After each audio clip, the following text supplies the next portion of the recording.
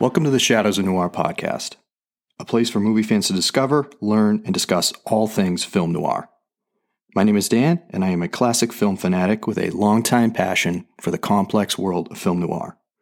I'll be your main guide for this show and our accompanying website that you can find online at shadowsofnoir.com. Hello, everybody. Welcome to episode 5, and wishing everybody a very happy holiday season out there.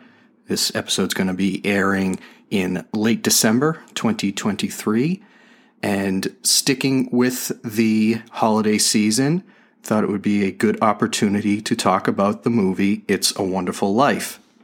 Now, It's a Wonderful Life is certainly one of the most famous U.S.-made films of all time. It has touched the hearts of millions of people, perhaps even billions.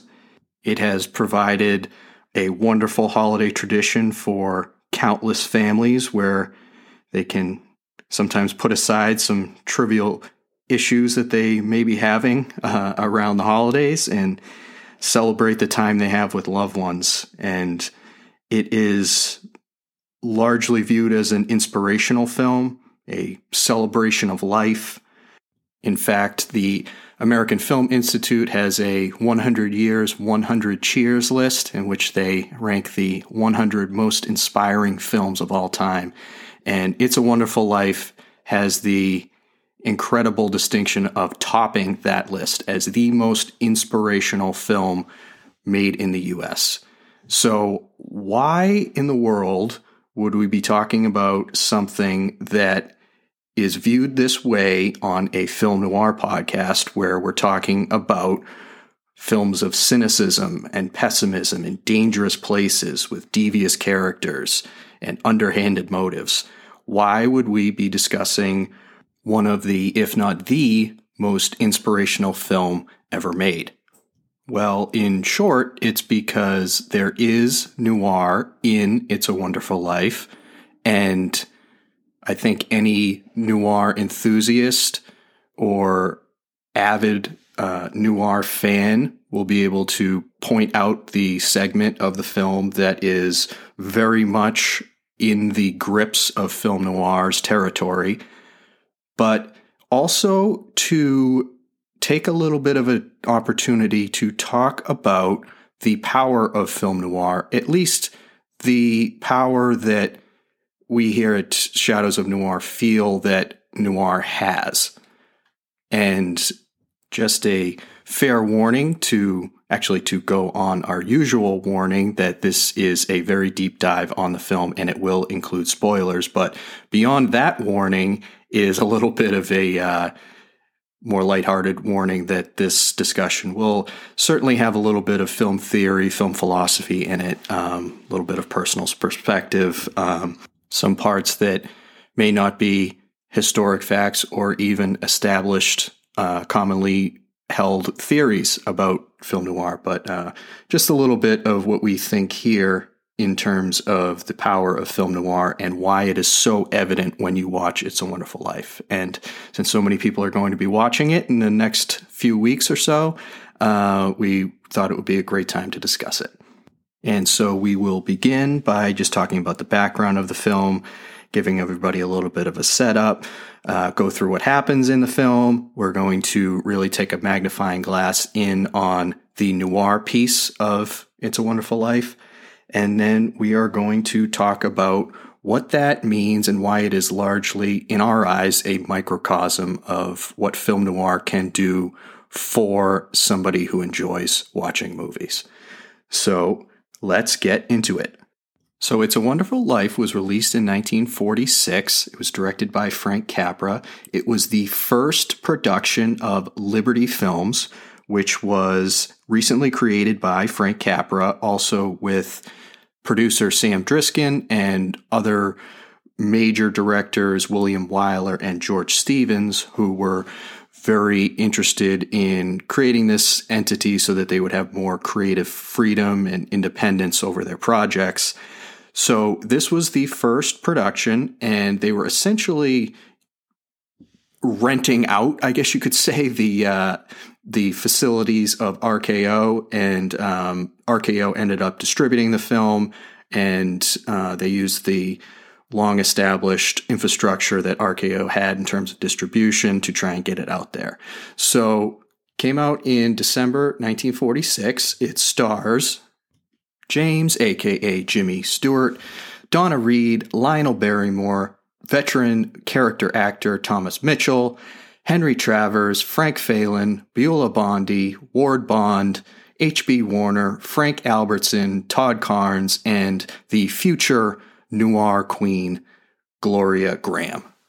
It is based on, or at least it started as, the short story The Greatest Gift, which was written by Philip Van Doren Stern, which also has a Christmas connection to it. And just take a quick note here, because it is a very interesting story if you haven't heard it. So Philip Van Doren Stern wrote this short story, and he really couldn't get anybody to be too interested in it. So what he did was he printed it out, I believe somewhere around 200 copies or so, and included it in Christmas cards when he sent it to his family and friends. And one of the people he sent it to was his agent, who then sent it over to RKO, or presented it in some way so that RKO purchased the story. And they paid $10,000 for this story in 1943. And if I recall correctly, I think there was some plan to have it be a Cary Grant movie at one point, but it actually ended up going to 3 different famous writers, and they each kind of put their own spin on it, changed things in a little bit different way. Writers Mark Connolly, Clifford Odets, and Dalton Trumbull all touched the script, but by 1945, there really wasn't much of a plan for it, and RKO ended up selling the story and the 3 attempted scripts to Frank Capra, who had just returned from being a colonel in World War II, making wartime documentaries for the War Department. So that happened in September 1945, and in fairly short time, Capra pitched the idea to Jimmy Stewart, and Jimmy Stewart signed on to play the lead of George Bailey. Jimmy Stewart also having been away for several years as part of the U.S. Armed Forces in World War II. So this was his first picture back, as well as Capra's first picture after the war. Frank Capra ended up updating/rewriting the script along his vision. He did have the assistance of other writers, Albert Hackett and Francis Goodrich, who were actually the 2 that earned the screen credit for writing along with Capra. And eventually, Frank Capra was happy with the script, and the cast had been assembled, and it went into production. 70 consecutive days of shooting. It was not a very rosy, perfect production, especially there was tension between Capra and some of the other contributors to the film. Dmitry Tiomkin, for example. There were arguments over the writing credits, as I said. Jimmy Stewart also had quite a bit of rust, not having been in front of the camera for a few years, and was nervous about his delivery, remembering lines, and a few other things. He ended up getting a talk from veteran actor Lionel Barrymore and some encouragement, which he said afterwards really helped him get in the right frame of mind to complete the picture. But of course, the production did conclude, and the film was completed, and it ended up hitting theaters in December 1946 in LA and New York, and it was done that way so that it could be considered for the 1946 Academy Awards. Ultimately, it was nominated for 5 Oscars and won 0, as actually RKO really leaned in and pushed for another production that came out in 1946, The Best Years of Our Lives, also a phenomenal film, but that ended up taking most of the Academy Award gold that year, and It's a Wonderful Life came up empty. And along with striking out at the Academy Awards, the public reception and the critical response for its initial release was, I think you could say, pretty muted. It wasn't a flop by any means, but it certainly didn't break any records either. Actually, it was found to be a little bit too depressing for a holiday movie. And there is our early indication of the noir connection right there. But I think you could also make the argument that the Christmas aspect of the film is really only a small piece. It's not 2 hours of Christmas, Christmas, Christmas, but nonetheless, that was the timing of the release. That was the association very early on. And of course, that is the long-lasting legacy that it has now, especially with the playing on television. And that gets us into the next piece, which was it fell out of sight really after its original release. But because of a filing error in the early 1970s, it fell into the public domain when the copyright was not renewed. And that is where it first started to get picked up by television stations who were able to play it without any need to pay royalties. And it showed up so much that its popularity was able to grow and grow until it became what it is today. And with that backstory, which I hope was interesting if you hadn't heard it before, if you had, hopefully you might have even picked up on a few other things. I certainly did when I was researching everything for this episode. But now we can move into what actually happens in the film. So right after the opening credits, which, by the way, do have a Christmas theme to them, they are fashioned as Christmas cards. But after the opening credits, we get a zoom in on a small town called Bedford Falls and a few different shots of businesses, people's homes, and you get some audio of people praying for this person named George Bailey, who seems to be in some trouble.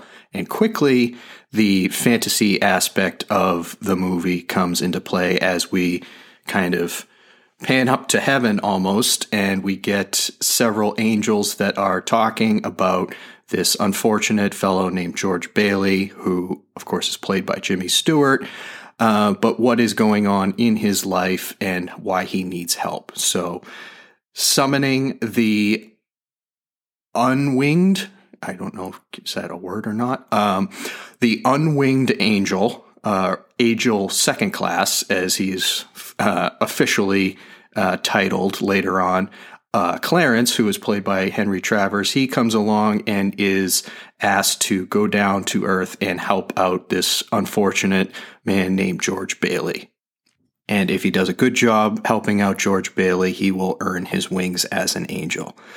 And from there, with the very unusual and interesting framing device of having the angels teaching Clarence all about George Bailey's life, we get a glimpse into him as a boy and as he's grown up over the years in this small town of Bedford Falls.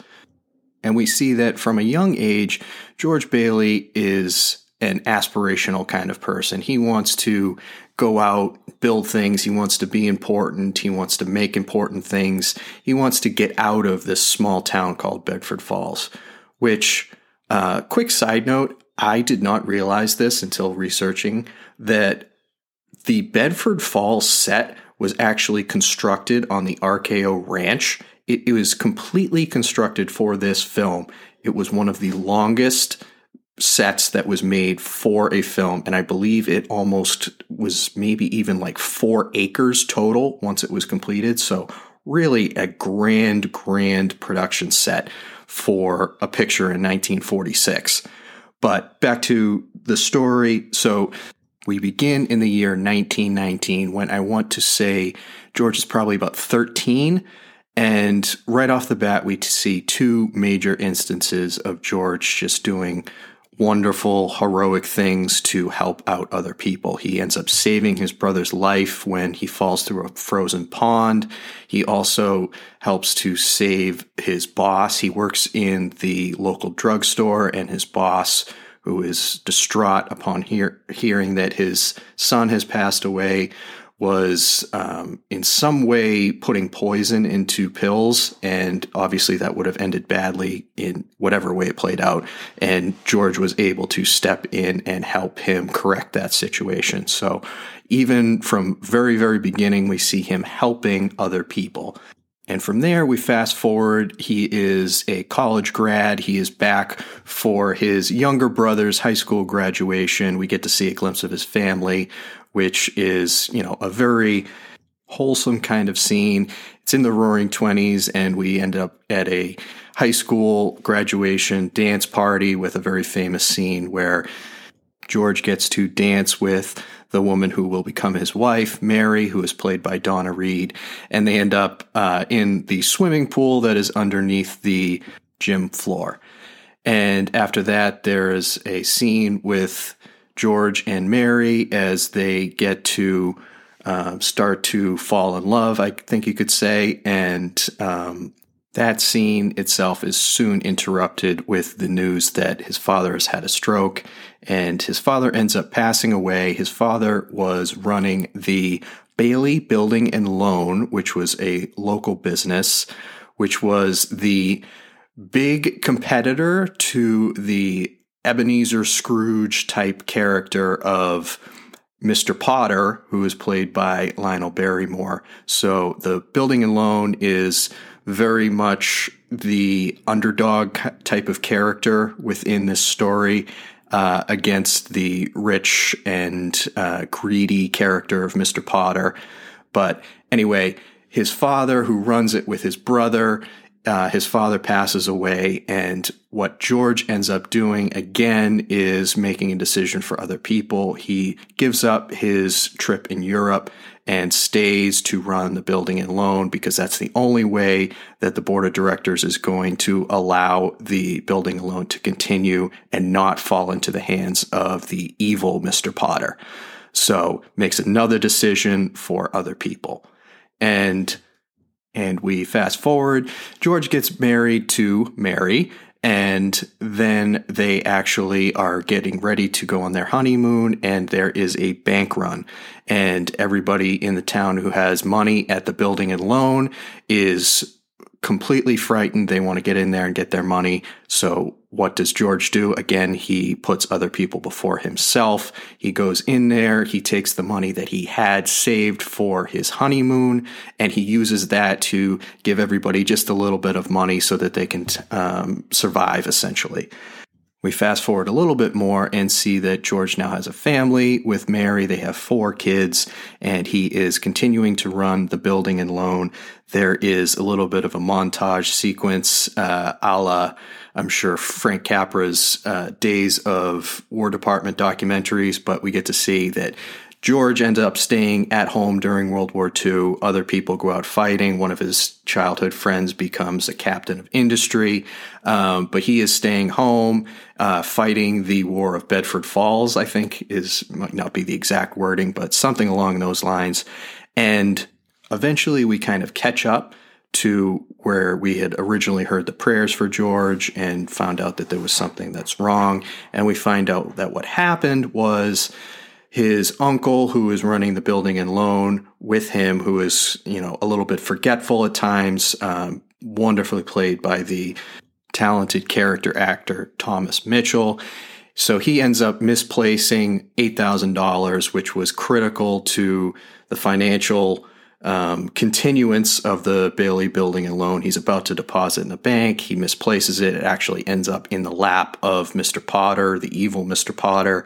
And this coincides with a bank examiner showing up at the Building and Loan who would very soon realize if this $8,000 isn't recovered that the bank is in, I'm not sure if it would be headed directly to bankruptcy or what, but there is the implication that George Bailey himself will be arrested for some sort of financial crime, fraud perhaps, and put in jail. So they try to find the money that is missing. They cannot do it. He starts to go deeper and deeper into this darkness. He starts to yell at his uncle. He has this tirade at his home where he's yelling at his children. He yells at their teacher. He ends up breaking up so many of the, small miniatures that he's made over the years back to his, original aspirations of being an engineer, being a builder. He just breaks those up. He's just at the end of his rope. He goes to the local bar, Martini's. He has a couple drinks, and then he goes to the local bridge and is there contemplating suicide. And that is when we get our wingless angel Clarence into the story. So he jumps into the water to save George, i.e., he does it so that George won't do it. And they start to get dried off. Clarence starts to tell George that he is his guardian angel and he's been sent here to save him. George certainly doesn't believe him. But when George kind of throws out the notion that he wishes he never had been born in the first place, that's when Clarence, played by Henry Travers, he jumps on that particular statement and transports both of them into this alternate world where George gets to see what would have happened if he had, in fact, never existed. And I think you could really kind of draw the line at a few different points if you wanted to consider his descent into this really dark place as part of the noir portion of the film. I think you could have started it earlier, but definitely when we get to the point of this alternate reality, we are smack dab in the middle of film noir territory. So George gets to see what would have happened to this small town called Bedford Falls if he had never been there. And it really is a fairly brief sequence in terms of the length of the movie. It's only about 16 minutes if you are to start the clock when they first move into the alternate reality to the time when they come back.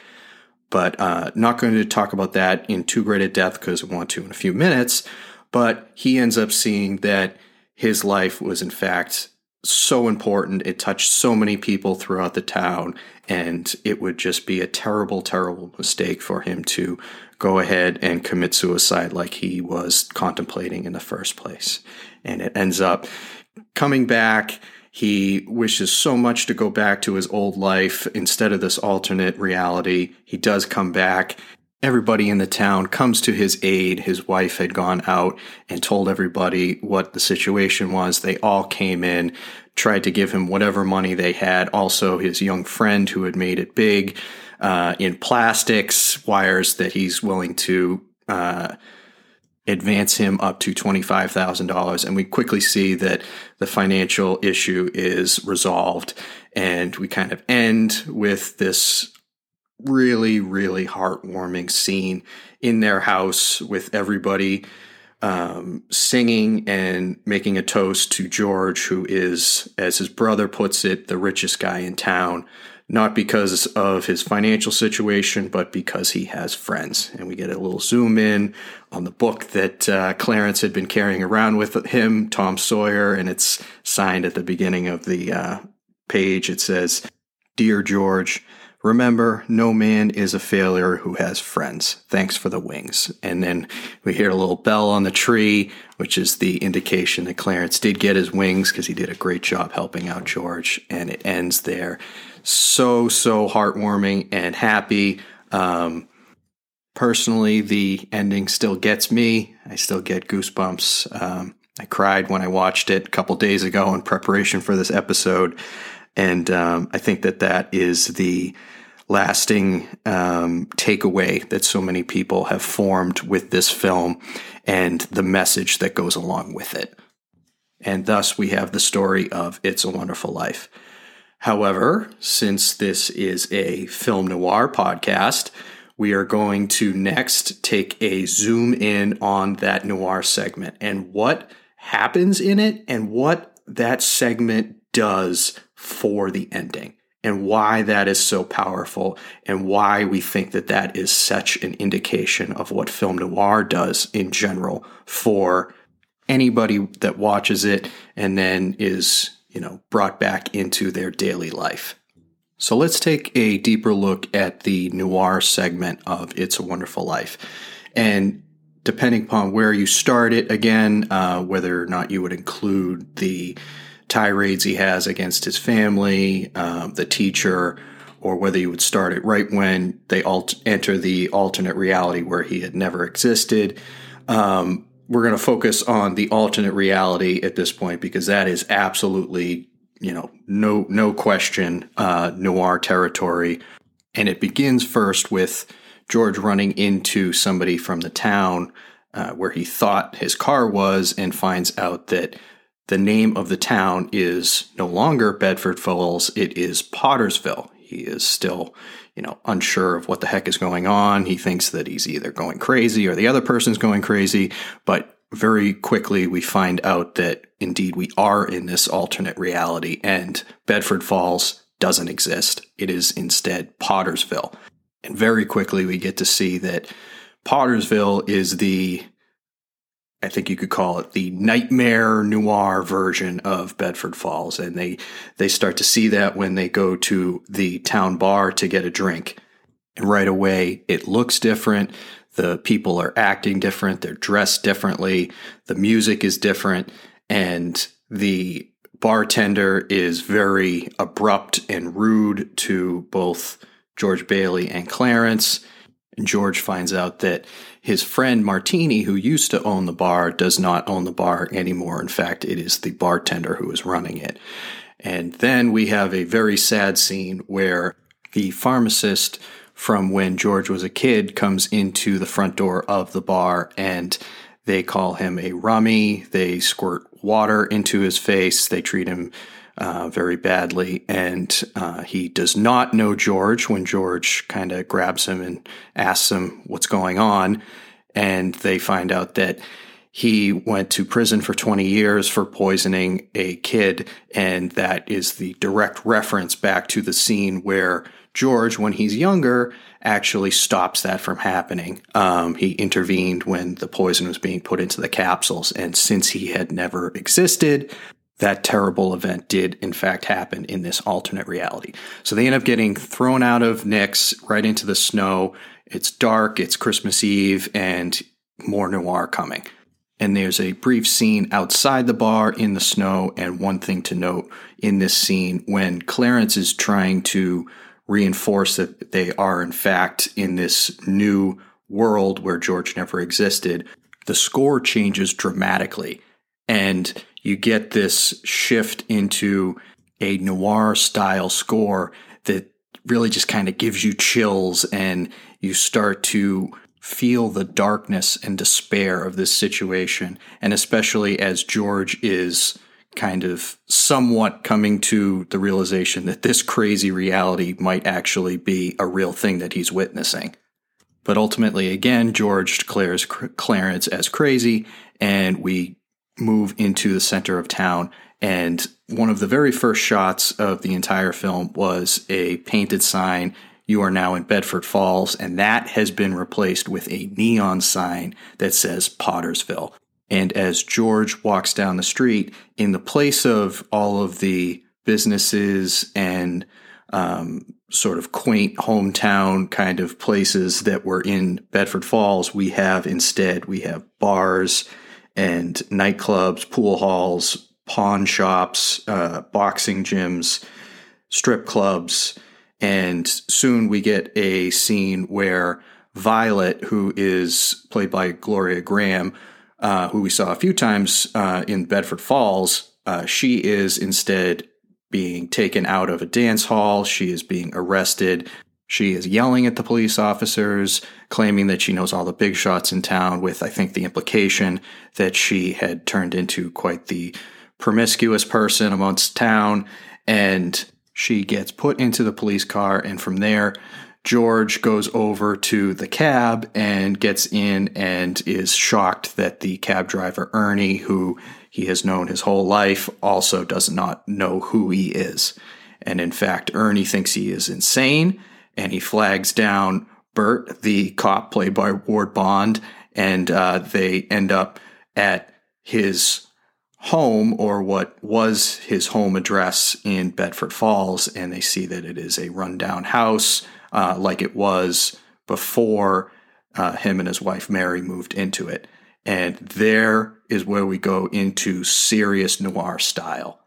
There's a shot of George kind of scrambling around the front of the broken down house, and the spotlight that is on the cab has been directed towards him, kind of illuminating him against this rundown house in a very noir fashion.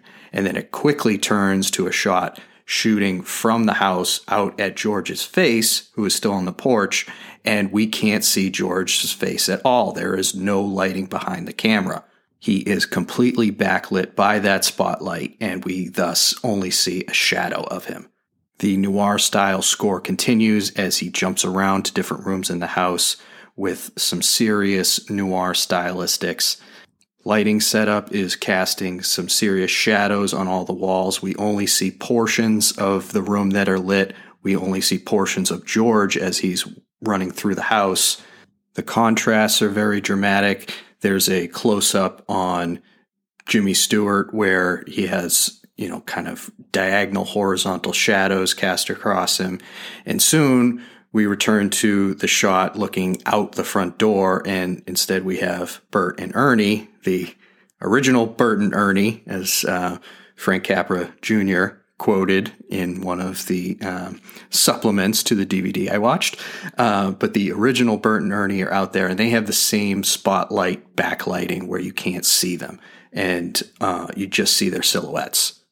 George then escapes from both of them and makes his way to his parents' house, where instead there is a sign on the door that says Ma Bailey's boarding house, and front door opens. His mother, who is played by Beulah Bondi, answers the door, does not know who George is, and she just has a different look, a different appearance. Looks very, very not beaten physically, but beaten emotionally. And we also find out in this interaction that George's uncle is in the insane asylum. He has been committed insane ever since the Bailey Building and Loan went out of business. And George soon turns around, hops down the front steps, and we see a close-up of Jimmy Stewart. He stands right in front of the camera lens, so you see his head that is encompassing the entire frame, and he does this incredible thing. He starts looking one way in a very slow turn until he finally is looking dead into the camera lens, and the lighting setup and the look on Jimmy Stewart's face is just outstanding. You can see that he is really just in the depths of madness. And quickly we turn back. We see Clarence again. He adds to the situation by just pointing out how impactful any person's life is and how many people are touched by one person's life, even when it's hard to realize it. And from there, they move to the next segment of the noir piece, where instead of going to Bailey Park, where George in the Bedford Falls version had helped many people of the town finance and build homes, those homes are not there because he was not there to help them. Instead, it is a cemetery, and then we end up at the grave of Harry Bailey, his younger brother. George claims to Clarence that it absolutely can't be, and he was a war hero, he saved people, but no, Clarence reminds George that because he was not there when they were kids to save his brother when he fell through the pond, he had unfortunately passed away, and thus everybody that he had then saved in World War II had passed away as well. And again, we have a noir setup where we can only see certain pieces of the frame. A lot of the tombstones are blacked out from the back moonlight simulation lighting. And we do end up with a zoom-in shot of the gravestone when George uncovers that, in fact, Harry's death date is listed as 1919, which was the year that the flashbacks began. And the final segment of the noir piece is when George finds out that his wife, Mary, never married, doesn't know who he is. They are back in the center of town, and she is screaming, trying to get away from him. They end up in a bar, another, really kind of seedy location, and she is, screaming for help. He is trying to convince everybody that she's his wife, but nobody knows who he is, obviously. And he really just completely is now in, his version of hell, essentially. And I think one thing to really, again, point out here is just the unbelievable acting performance of Jimmy Stewart in this noir segment. Frank Capra said that he wanted Jimmy Stewart for this part because of his versatility and his ability to do the dramatic side of this role. And it really kind of shows through here, especially. He ends up on the verge of tears. He ends up crying out for Clarence. He forces his way out of the bar, slugs the police officer, gets shot at. Funny enough, the bullets seem to actually knock out a few of the letters on the Pottersville neon, which I think is a pretty interesting idea. And I don't know, perhaps it could be an interesting discussion about what that might symbolize. But eventually George runs away. He gets back to the bridge. He really comes back into reality because he's just begging to go back to his life. He no longer wants to throw it away. He doesn't care about the situation he was in. He just wants to be back in his life. And that is when our neon noir nightmare ends, and we end up with the unbelievable ending. The one that just is so uplifting, so warming, so touching, and it just has so much of this extra power because of the depths that George Bailey had just gone through in that noir segment. And it really just gets at this idea that perspective is everything, and the contrast is necessary because essentially without one, the other doesn't really exist in the same form. It is only X as relative to Y. And you can only fully appreciate the wonderful aspects of life when you compare it to the dark noir kind of alternatives. And that really kind of gets us to the last piece, which I alluded to at the beginning, is a little bit on the philosophical, psychological kind of side. Also includes some theory and some opinion, but focused around the idea of what film noir does for people that view it. If this 15 or 16 minute noir segment of It's a Wonderful Life can just make that much of the difference on the ending and arguably propel this movie into the upper stratosphere of all film history and the hearts of so many people, what does noir mean in a larger context? Why do we watch these films that are downbeat, gloomy crime stories when we could watch something like The Wizard of Oz? And I think that, at least my theory on this, is that, again, it just gets at the comparison piece where you cannot fully appreciate one thing unless you see the complete opposite. And I do hope that that is something that we could potentially explore a little bit more. There really is such a great deal of phenomenal information about film noir already. There are several experts, there are great reference books, there are different groups that talk about film noir in significant depth, and this isn't even the only film noir podcast out there. We're really hoping that it is a great introduction to people that want to learn more about it, get more involved in it, know what films they might want to see next and what to look out for them, and really kind of just get the ball rolling so that other people can get into the world of film noir that some of us, myself included, just feel is so intriguing and complex, and hopefully enjoy those films as well. That's really the whole goal here. Bring people together and honor these great films. But back to my point is that of all this terrific information that's out there about film noir already, one thing that at least we haven't seen discussed in great depth is kind of the why behind the popularity of film noir. There are a lot of people that just absolutely adore film noir, myself included, and it kind of gets you thinking, why do we want to see this stuff? It's the same kind of age-old question of, why do people enjoy watching horror movies? That's not something that's enjoyable. I mean, why would somebody ever put themselves through that? But it's a very similar kind of correlation here where we see these noir stories that are about the low parts of society and the low parts of humanity. And when we see that, especially if we get to see it in, a fictionalized narrative format, we get this glimpse into the exact opposite of, the perfect life. We get to see the characters that are marginalized. We get to see the dangerous places in the world. And that is just an eye-opener to us so that we can see the great things in life. At least that's my personal opinion on it. It's a reference point, and it's a reference point that is artistic and beautiful at times. And it is a great option for anybody that likes to see the darker stories and doesn't necessarily want to, go to the news, for instance, for those dark stories. They get to see it in a very interesting, artistic way built upon a very elaborate story kind of thing.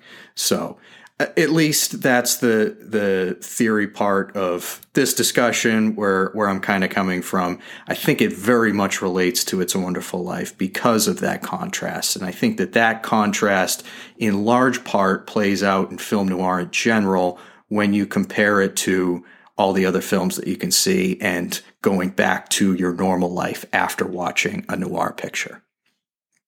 And I think that is just going to about do it. Obviously, we had a very narrow portion of this film to discuss in great depth, that 16 or so minute noir segment, but relating it in a larger context to the whole film, the impact that the film has, where that film sits in all of our hearts nowadays, and, making that comparison to noir in general, I think is the big piece that we wanted to convey in this episode. If you're enjoying the podcast so far, I hope you are. If you are and are looking to help us out, we do have a Patreon account set up for $5 a month. You can support the show, support the research, and as an added benefit, we'll also have an AMA, Ask Me Anything discussion board where you can ask any kind of questions you want. Film noir is obviously the target here, but if there's anything we can try and research and talk about in terms of film in general, it's certainly something that gets us going. Love to do the research and then discuss it with other people. So you can post on there, get your questions addressed if we can speak to them. If not, we'll do our very best to lead you in the right direction. We also have a new Letterboxd account. Letterboxd, if you don't know, is kind of a social media platform for film lovers, and we set up a Shadows of Noir account on there. We put a few lists on there. We put links to our podcast episodes, links to articles on the website. And one other thing we did on there was we put what we kind of have in terms of a film noir database for the classic era of film noir, roughly 1940 and 1960, but we have that list on there, and that is very much a compilation of a lot of the reference works that are out there in the existing form. We kind of put all those together into more of a in-depth, comprehensive database, at least the one that we use as we're going through trying to see all these noir pictures and learn as much as we possibly can. So it's a good reference point if you want to find some hard to find ones or see what you haven't seen yet. So you can always check that out as well on letterboxd.com and the Letterboxd app for that matter. So thank you all once again so very much. I hope everybody has a great holiday, and we're probably taking a little bit of a break. We'll see you back in 2024, and can't wait to continue on with more episodes. So thanks again. Take care, everybody. Bye.